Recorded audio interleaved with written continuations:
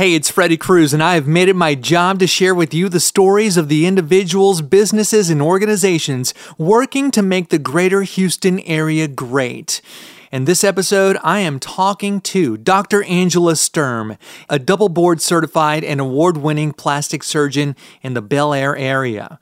During this conversation, we talk about plastic surgery myths, how plastic surgery contributes to one's confidence, and the feeling she gets when she sees her patient's reaction to the after part of their before and after pictures.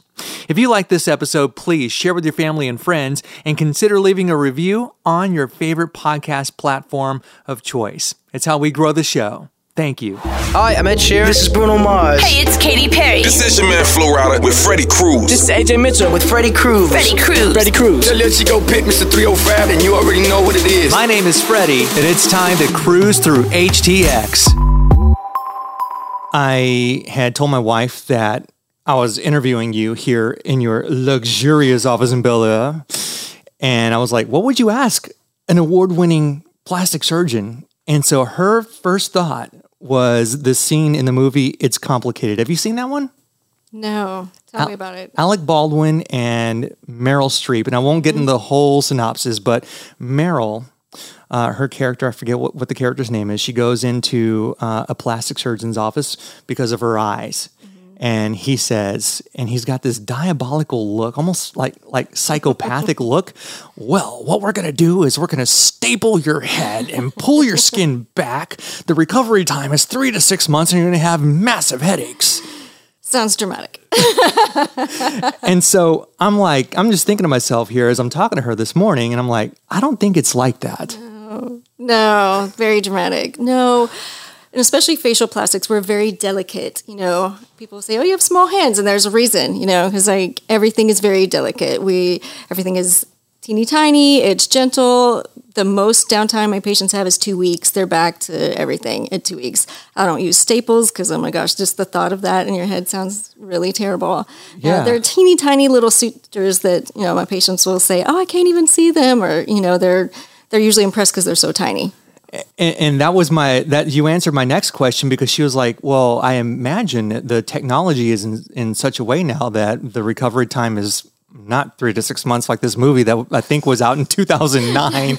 And so she was asking, can anybody go back to work if they got it on a Friday and go back to work on Monday? Depends on what you have done. You know, there are things, especially like eyelids are very easy. I do those in office. You feel fine by the next day, but you have some stitches in place and some bruising and swelling and things like that. Some people don't care, and they put on sunglasses and they're back to work, you know.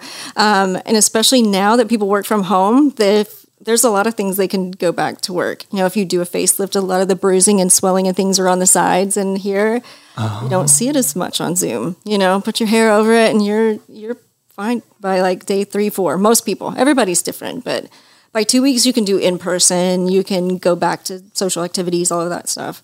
I do tell people, if you're going to see your nosy neighbor or, you know, people that are looking, give it a month just in case, you know, because people, you know, they look, see the incisions, that sort of thing. You know, Patricia had these strange scars at that wine party the other night, and I'm thinking that she should have gone to see Dr. Sturm instead, wherever she went. Yeah, then you're talk of the dinner party. You know? Yeah, and not in a good way. So when you're out in public, I mean, can you tell, like, or can you just, is it one of those things where you're like, that could be somebody in my office by looking at their eyelids? Or, I mean, do you just like turn off? Like, is there like a clear boundary? Like, what happens in this facility right here happens here, and I'm not thinking about plastic surgery, my business at all when I'm out in public? So that would be ideal. But it's not what happens. I try to cut it off, but you just, you know, it's part of your brain. You can't. It's funny because even our spouses, the people that work here, they will start to see it. You know, mine will say, oh, that's bad Botox. Oh, they've had a facelift, you know, and he was always in ortho and, you know, completely different. What does good Botox look like? Because I know what bad Botox you know. I think we all know, right? Hello, botched. Yeah, where you know, Spock eyebrows, but good Botox, you can't really tell. Like, their forehead will look smooth, and I can do it so it looks smooth, but you can still move your eyebrows. It's also not that where you're like surprised, and or one eyebrow's up and one's down. Like, oh, I used to have a friend that would go around to these parties and say, "Oh, where'd you get your work done?" So he could write it down and not go to that person. It's like, if you can tell it's been done, it's not good. It's like the anti-referral party. They're like, thank you so much. Oh gosh. Yeah, bad Botox happens to good people. Hey, that could be a slogan. There you go. Yeah, good Lord. How are my eyelids? I'm at the time of this recording, I'm 47, soon to be 48. So you're good. You're good. You look really good. Yeah. Would you call it so? How like with skin and your face, and for people, let's say who spend a lot of time outdoors, whether or not it's for exercise, but they spend a lot of time outdoors. Like, what do you recommend they do? Like, is it as easy or simple as sleep, diet, and exercise, or is there like something else that you would add to the mix? I mean, those things all help. Sunscreen, of course, you want to protect the skin that you have where you're at right now. So if you never wore it before, it's going to help you moving forward, but you're going to have some sun damage that comes up, so protect what you have, hats, sunscreen, all of that. And then there's things you can do at home, like retinols, vitamin C, topicals that help. And that is usually in conjunction with other things. So there's lasers, we can help rewind and take some of that sun damage off. And then there's some that are kind of preventative, and we're seeing more and more people doing like that preventative maintenance kind of a thing. What is the biggest plastic surgery myth? I feel like we busted one earlier with the movie It's Complicated, but what else? The faceless heart. They probably did a long time ago, that it's going to be so painful. Most of my patients say, no, I'm fine. I have people going to the grocery store on day 3. I'm like, you probably shouldn't do that. Like, kind of told you not to do that. But they do really well. The surgical techniques are better. I do deep plane, which is different from what I did whenever I started. I'm sorry, deep clean or plain? Plain. Plain. Yeah, clean sounds nice though. It sounds better, because I imagine plain like PLANE and plain like a blade. Well, it's what plane of the tissues are you in? Are you just underneath the skin, or are you underneath the muscles where you resuspend them and you get a better lift that... Resuspend. Bring them back up to where you want them to be, where they used to be. Put it back where it's supposed to be. We kind of sag as we get older. Yeah, we lift it back up. Yeah, lift it back up. And that tends to happen, late 30s, early 40s, or it just depends on the person? Depends on the person. You start to see it kind of in that early 40s, but most of my surgical patients are like 55 to 65.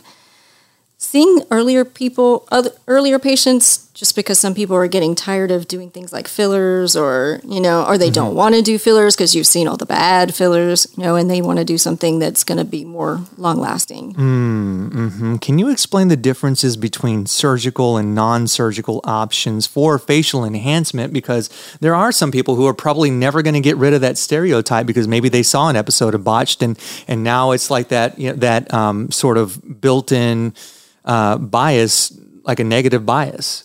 Right. Yeah. So if they want something done, but they don't want that. Right. I don't want to look like that, but I want to look better. I don't want to look like I came off of an episode of Botched. I don't want to be, they're just scared of a surgical environment. So what would be something that's like non-invasive that they can do that would help?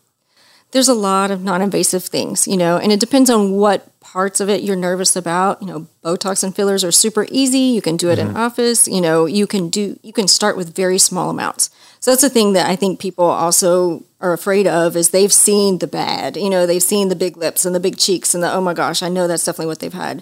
But there's thousands of people out there that have had it. You have no idea, because you can start with a very small amount and you just enhance it so you can tell, but other people have no idea you've had something done. Something I wanted to ask you about, because the before and after pictures on your website, by the way, it's Dr. Angela Sturm, STURM.com.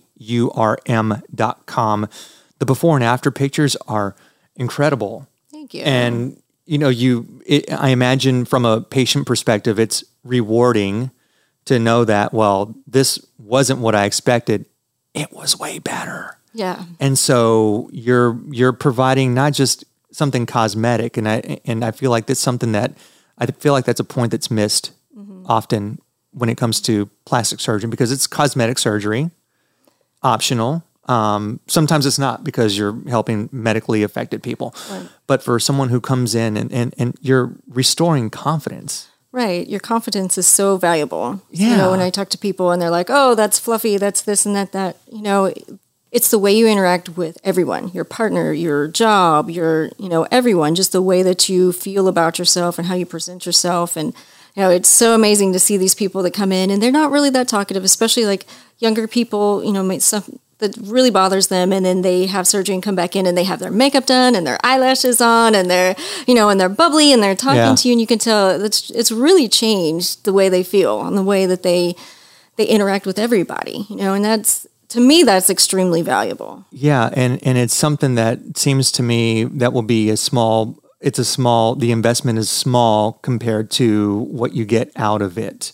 Because you can't put a price tag on confidence. You know, there's only so much that's embedded in us through our life experience. I feel like we may have talked about a little bit about this before we started recording. I mean, it's, you know, life is just so complicated. And there's so many things that happen in life, and I'll see people that were bullied for years about their nose or whatever, and then they're able to be proactive and do something about that. And, you know, and they look in the mirror and they see, I'm not that person, you know, that was bullied, you know, or I've had people, you know, victims of domestic abuse that they were hit in their nose and they look in the mirror and that's what they see every day, you know. And so being able to change that for that person and give them, you know, that new confidence that you don't have to see that every day. You can, you know, be this new confident person. That's also wonderful to see those people be able to move on, you know. What about recent advancements in what you all do as an industry? I feel like maybe it's, I don't want to say easier, but maybe simpler to sort of move the ball forward in how you're caring for your patients, as opposed to maybe other aspects within the medical industry. Things are changing month to month. You know, we have new technologies all the time. We have new things that we can do.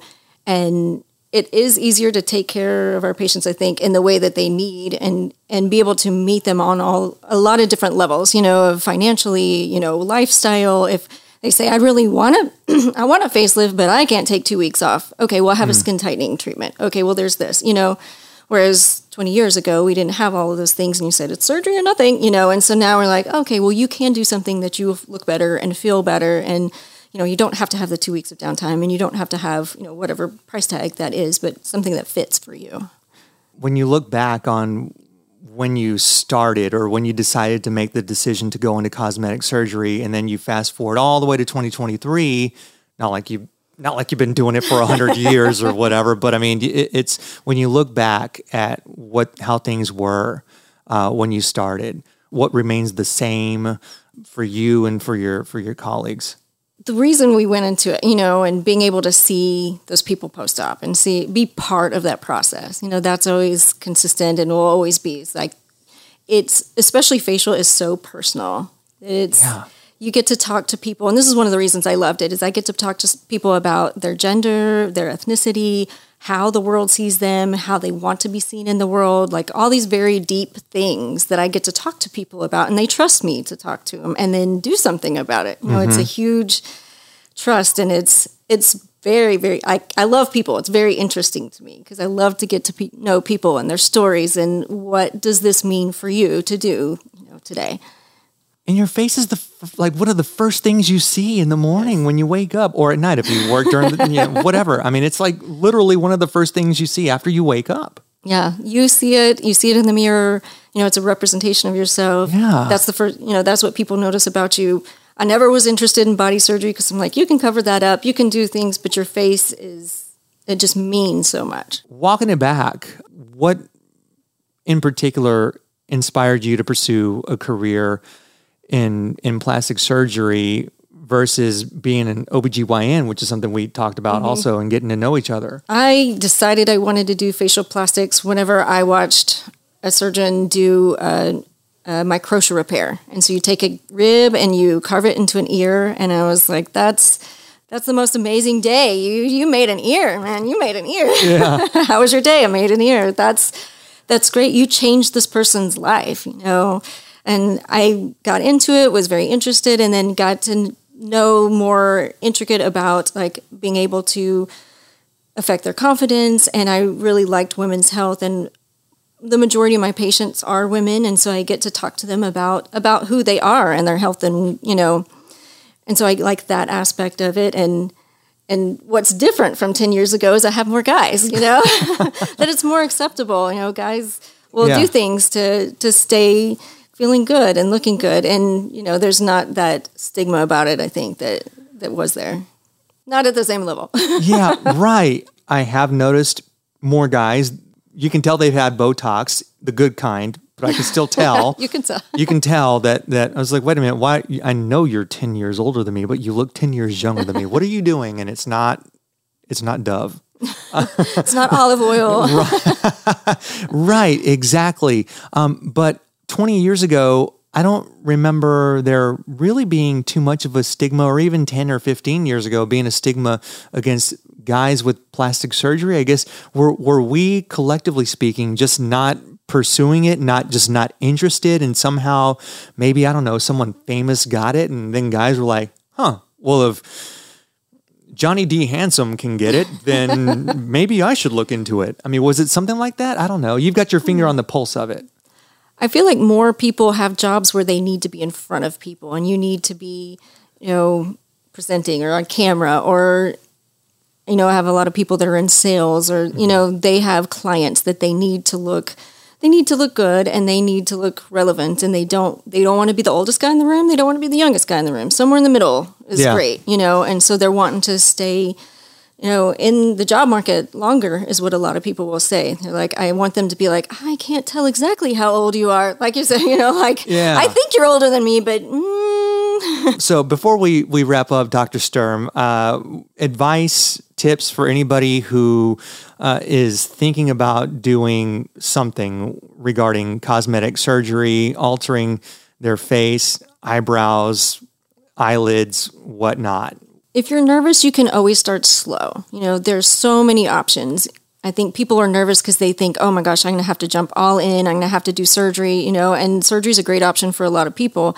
But there's a lot of other things you can do. You can do skin tightening. You can do baby Botox. You can do... What's baby Botox? The tiniest little sprinkling of it, and a lot of time this is in younger people that you're like, do you really need the Botox? Fairy Botox dust. Yeah, just fairy Botox dust. Just start with a little bit of it, see how you like it, and then you can always do more if you're like, I like it, but I want to do more. That's usually what happens with Botox, is people are like, yeah, that's nice. I actually like that a lot. I was kind of hoping I wouldn't like it as much. But, you don't have to jump all the way in the deep end. You can kind of tiptoe in and try things out and do what you feel comfortable with. You're going to be happier with the results if you're comfortable with the decision where you're like, yeah, I'm glad I did that, DrAngelaSturm.com is the website. You can also check her out on Instagram and all the places on the web. Thank you so much for allowing me to crash your office and for you to join me on the podcast. Well, thanks for having me. It was fun. Hey, it's me. I'm back with a quick little nudge. If you enjoyed this podcast as much as I did putting it together for you, then please leave a review on your favorite podcast platform and subscribe to the newsletter at cruisethroughhtx.com and share with your family and friends. Thank you.